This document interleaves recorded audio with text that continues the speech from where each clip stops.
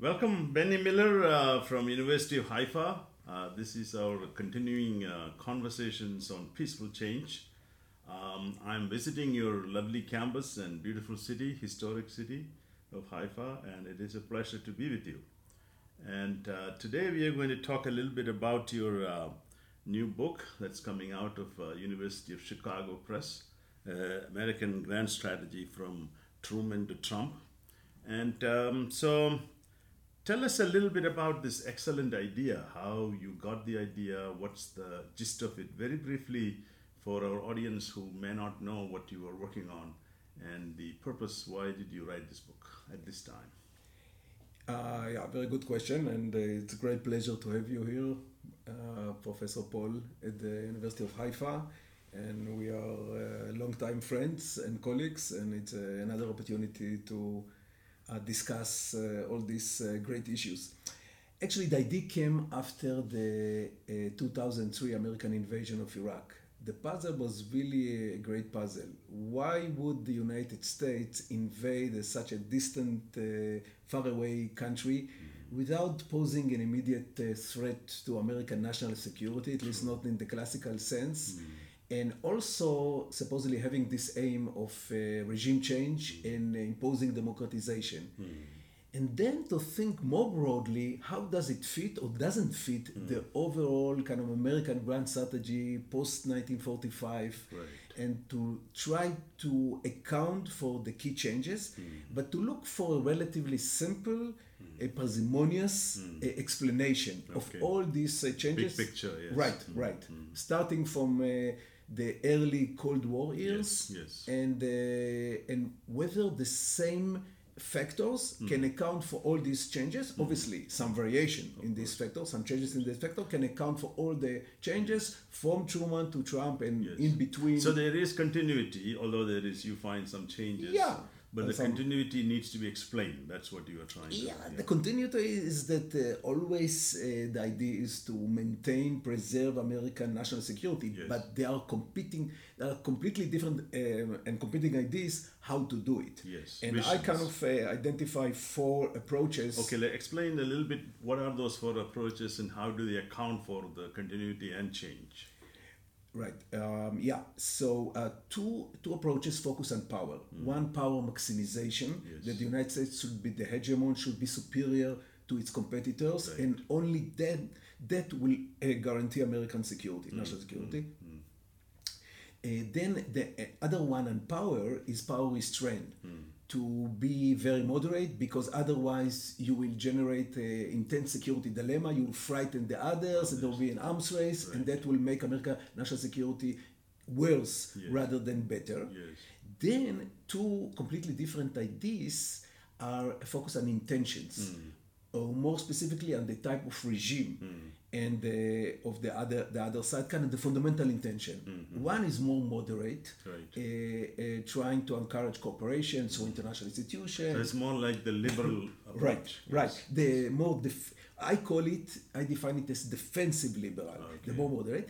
Then there is an offensive liberal, the idea that actually you can impose democracy on other countries and rivals, especially those Intervention, through right, interventions. right. But let me explain just briefly the logic behind. The logic behind it is that liberals believe in the universality of the liberal tenets. Right. Namely, it's not limited to the West, like the clash of Yes. civilization that did Huntington, but it's really universal. Yes. And just there are other people, other nations who are imprisoned by their despots, by their dictators, and the America can come and liberate the people. Liberate, yes. So the American soldiers should be saluted, should be welcomed Yes. there. So But they have created a lot of problems Right, in that process. right. The interventions have not gone Right, smoothly. right, And there right. is a counter-offensive by the not so liberal forces. Right. And that creates a lot of challenges for America because on the one hand it's ideological liberalism.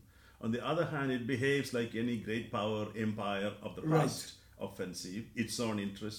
So there's a conflict between this liberal peacefulness Right. or whatever versus realpolitik oriented, national interest driven, the kind of divisions that you noticed. So how do they justify the use of both in one grand Sure. strategy? So it's an excellent point. I will distinguish here between the Cold War and the post-Cold War era.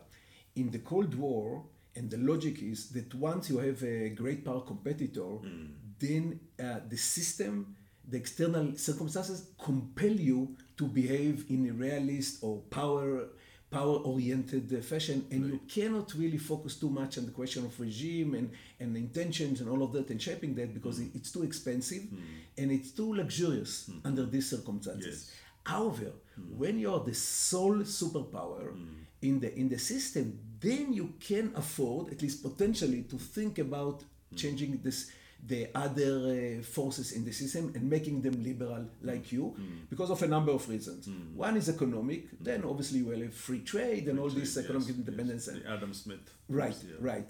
The second idea is ideological. If you Americans at least used to be until Trump believe sincerely in liberalism and its universality and so on, so why it wouldn't succeed? And then security. Supposedly the idea that if you make the other great powers or other threatening powers into democracies, when they grow up and become stronger, they wouldn't pose a threat to you because they will be democracies. And supposedly, according to the democratic peace theory, the idea that democracies don't fight each other, they wouldn't pose a real threat. So you have a number of reasons why to try. This was actually the reason why the US opened up to China considerably, hoping that China would become rich and democratic. Absolutely. Actually, I tried to address all the key attempts at liberalization. So China, Russia, in different ways, and the Arab Muslim world. China was indeed, it was through trade, globalization, and especially joining the WTO, the World Trade Organization, 2001, and then making China part of globalization, international institution, integrating it, and so on. That to some extent succeeded. On the other hand, it completely didn't make China into liberal democracy or something. So that's where the so-called offensive realist idea comes from, because they would argue that whatever ideology you talk, and for the Chinese and the Russians, it's basically power struggle. You are the great empire, we are another empire.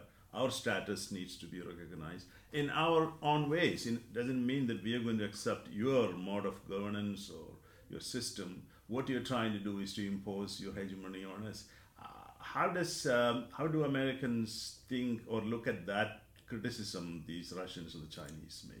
Right. Yeah, I think the realist logic opposes American behavior, the post-Cold War American behavior, and trying to shape the domestic character because they say it's futile, it's costly, and it's dangerous. So you really should avoid that and just maintain the balance of power and think about your security in kind of the realist power ideas, not trying to shape ideologies and so on. So I think they oppose it. But still, I'm trying to explain the behavior by systemic explanation. So even though it's counter the realist... By systemic, you mean international level explanation. Right. Namely, that once you are the sole superpower in the system, you have this tendency to try to shape other because of all this ideological, economic, and security reasons. Then the distinction is between the offensive and defensive variant. The defensive would be when the system is benign, when it doesn't look, at least not in the foreseeable future, that others pose a major threat to you. And that was the situation in the 1990s. The United States, the sole superpower in the system, but the system looked very benign on the whole and so on. This changed in 9/11 because 9/11 supposedly clarified to Americans that the system is, the external environment is still threatening and there might be major threat. And then the idea came, this offensive liberal, namely to change, even if by use of force, the regime of others, especially if the part of the world from which the 19 kidnappers came, which was the Arab world, which by the way was the only, by the early 21st century, was the only region in the world in which there was no a single functioning democracy. So the Americans made this association. Terrorists come from the Arab world, and there is no democracy there. So it's a reason. So because there is no democracy, Al Qaeda could emerge in the Arab world. So if we make them democratic, then Al Qaeda will disappear and will. So in a way, it is this highly realpolitik oriented, George Bush and his associates, Cheney and all those people, using liberal idea buying liberal idea, but with a very realist bent of mind, changing them according to our Yeah, image. I would call it offensive liberal. I would say the following. After they came to power, obviously they were a very realist group. All of them, Condoleezza Rice and Rumsfeld and Powell in different ways. And all of them were against regime change, democracy, human rights, humanitarian intervention, all this. They associated it with Clinton and they condemned it and thought it's useless. Yeah. But this changed after 9/11, and that's one indicator that highlighted my argument that the external environment, that something that happened externally can change the behavior of decision makers in a major way. So suddenly Bush and all the key decision makers adopted this, what is called usually neoconservative, what I call offensive liberal idea, that in order to reduce the national security threat coming from Al-Qaeda, namely from the Arab world, that supposedly Al-Qaeda... So your theory is very much systemic that way, because it gives primacy to the system. Right. And the threats coming from the systemic forces. Right, and the distribution of power. The combined effect of distribution of power, distribution of capabilities, whether it's a sole superpower or there are great power parity, that's one factor. The other factor is the level of threat. There is a high threat environment, or is it a very benign environment? So is it a kind of a neoclassical approach, or is it more than that? Yeah, to some extent it's a systemic kind of Waltzian, but on the other hand, it does have the neoclassical realist in the sense that the external environment shaped the domestic debate, and through the domestic debate, it also shaped the decision maker perceptions, and so on. So I have some role for the domestic and perception. Even though still, I think that the systemic, and especially these two factors, the balance of threat and the solution capability, shape the domestic debate, the domestic struggle between different approaches. And one of the criticisms people like Mearsheimer makes of liberalism, or liberals in general, you are fundamentally realists. When it comes to American national interest, you act like realists. Even the constructivists, I have never seen a constructivist who's opposed to American hegemony. Maybe the critical theorists are, but not the mainstream IR as we see. They all want the American hegemony to stay on as long as it can. They may have visions, different approaches to how the hegemony should look. I think that Mearsheimer argument has some relevance, isn't it? The liberals, are they really truly liberals if they say it's my system has to dominate, then only the world will be better, No, I do think that the hardcore of the academic realists like Mearsheimer, Wald, Posen, and so on oppose a liberal foreign policy, and they think it's disastrous, but still there is a puzzle for them how they explain the American behavior. At the very least, after the collapse of the Soviet Union, after December 1991, when the system became unipolar, they expected America to behave in realist terms and to avoid all this regime change and all these liberal ideas, and that didn't happen. So the puzzle is why this is so. And I explain it supposedly by realist terms, but I call it systemic, even though the derived behavior is actually non-realist, is anti-realist, and they condemn it. So it's nice that they condemn it, but that's for policy debate. It's not for explanatory purposes. They don't have the explanation why the behavior, for almost 3 decades. So it's a real puzzle. Yes, but there is the other side of it, which is whatever gives legitimacy and durability to American hegemony is this liberal idea. What is missing in the case of Russia and China, for instance? They don't have a universal, before the communist period they had. Right. But today they are very much for themselves. It's the empire kind of building. The American hegemony could persist even after it is gone materially because of some of these elements of, what it is continuing, which is liberal idea and the idea of freedom, institutions, all that the US has been helping to set up, but of course right now it's in a different mode of setup already. So the question is, how do realists account for that kind of legitimacy, durability? Classical realists did, because not the modern versions. Classical, Morgando and all had some understanding of legitimacy of power, Right. Yeah, I think the modern realist just basically they have this policy advice to either to maintain American dominance or at least to maintain the balance of power in the key regions of the world. You know, the Stability, offshore, yeah. the offshore balancing, namely to avoid the rise of a hegemon in one of these three key regions which affect the global balance of power, or the Posen idea of restraint. Just behave very moderately, trying a bit to disengage and not to intervene too much, and definitely also to encourage your allies to take care of their own security, especially if they are rich, like the Europeans, the Japanese, maybe even the South Koreans, to take care of their own defense spending and so on. And the United States shouldn't be there because it might lead, at least inadvertently, to America engagement in fighting. It's a bit like the old isolationist argument. It's like, yeah, no, I would say it's a limited isolation.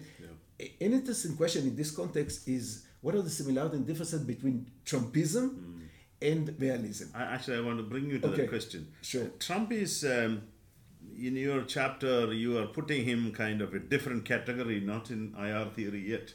Offensive, illiberal, nationalist, or whatever.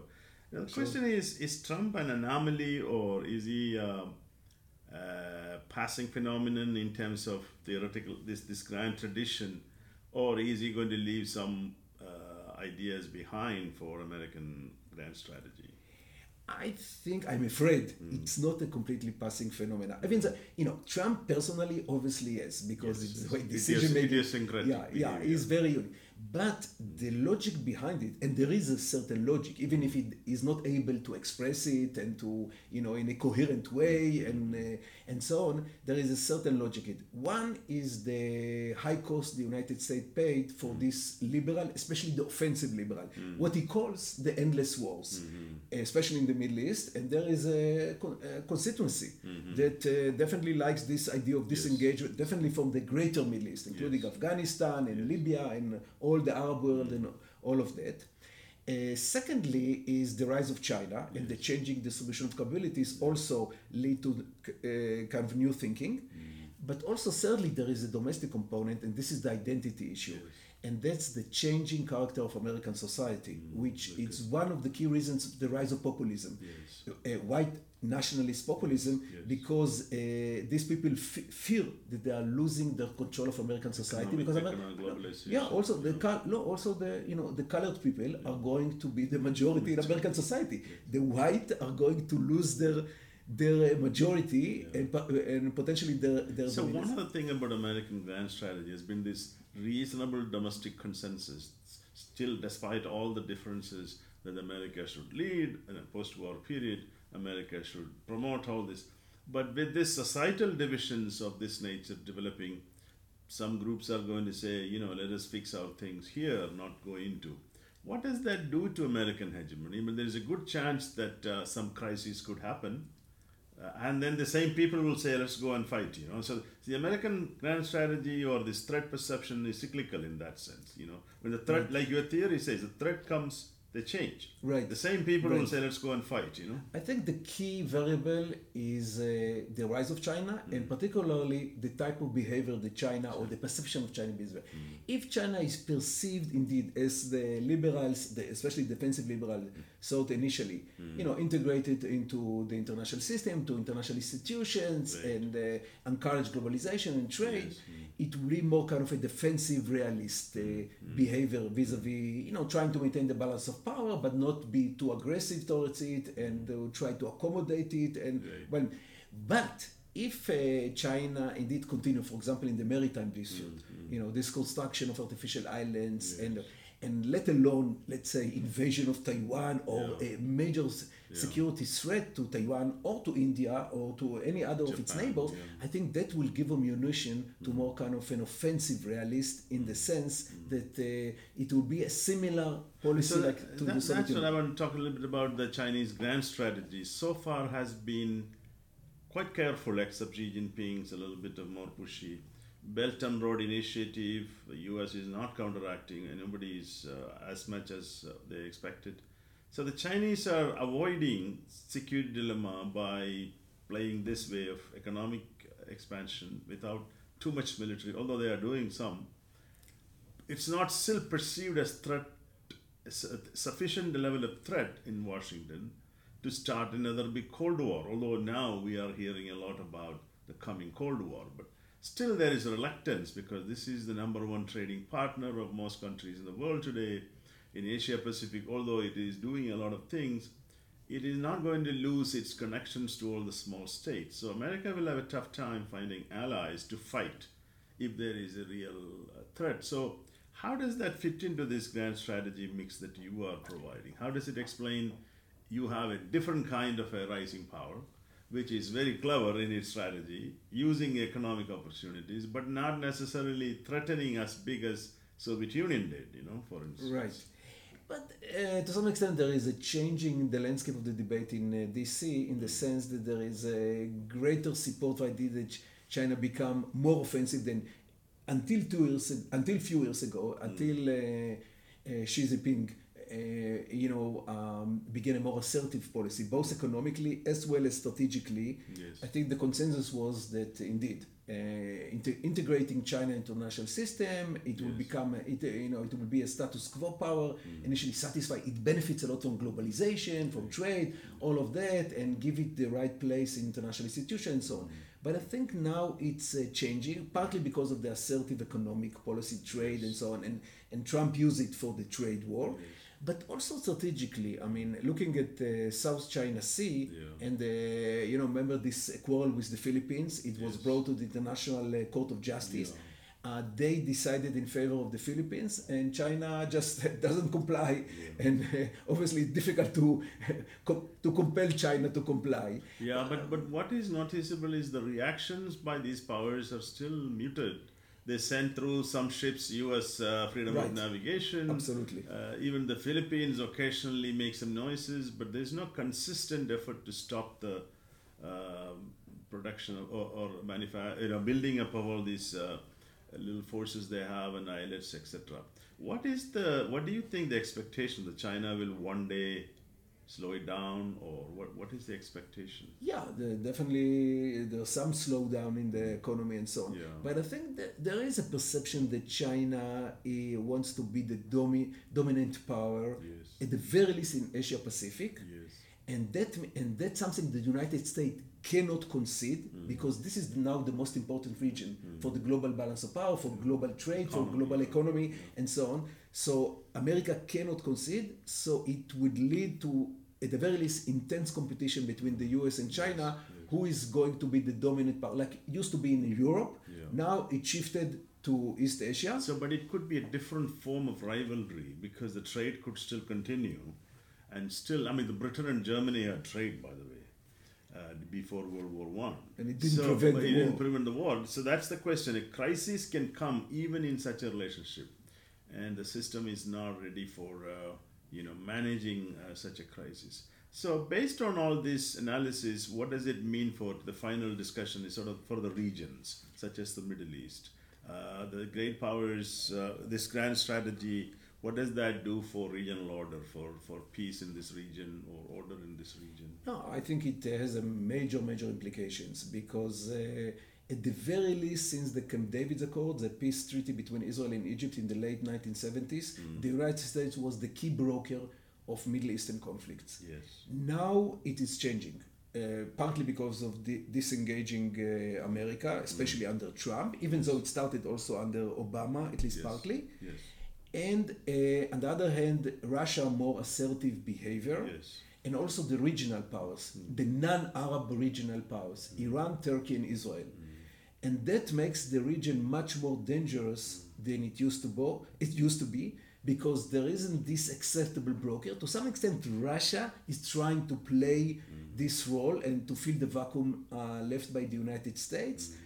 But Russia, I think, has a lot of disadvantages compared to the United States, and is a bit more aggressive and so on, and also not completely sure that it will be able to play this role. So I think there is going to be a very intense kind of global regional competition, and especially the re-emerging, and especially the rising regional powers, Iran, Yes. Turkey, and Yes. Israel, and particularly the Iranian-Israeli conflict is definitely a very dangerous Much more, stage. yes. And the question, Russia tried to play the broker in this conflict, Yes. but I'm not sure it's trusted by the parties as the United States used to be, at least for a while, between at least the mainstream Arab states and Israel. Now it's less trusted and play its own game. But to some extent, it's already a big change that Russia is trying to fill this vacuum left by the United States. So, Benny, thank you so much for this nice conversation, and we'll continue this discussion once your book comes out. Hopefully, we'll have more panels and discussions. The book is supposed to come out by the end of the year. Right. From, University of Chicago Press.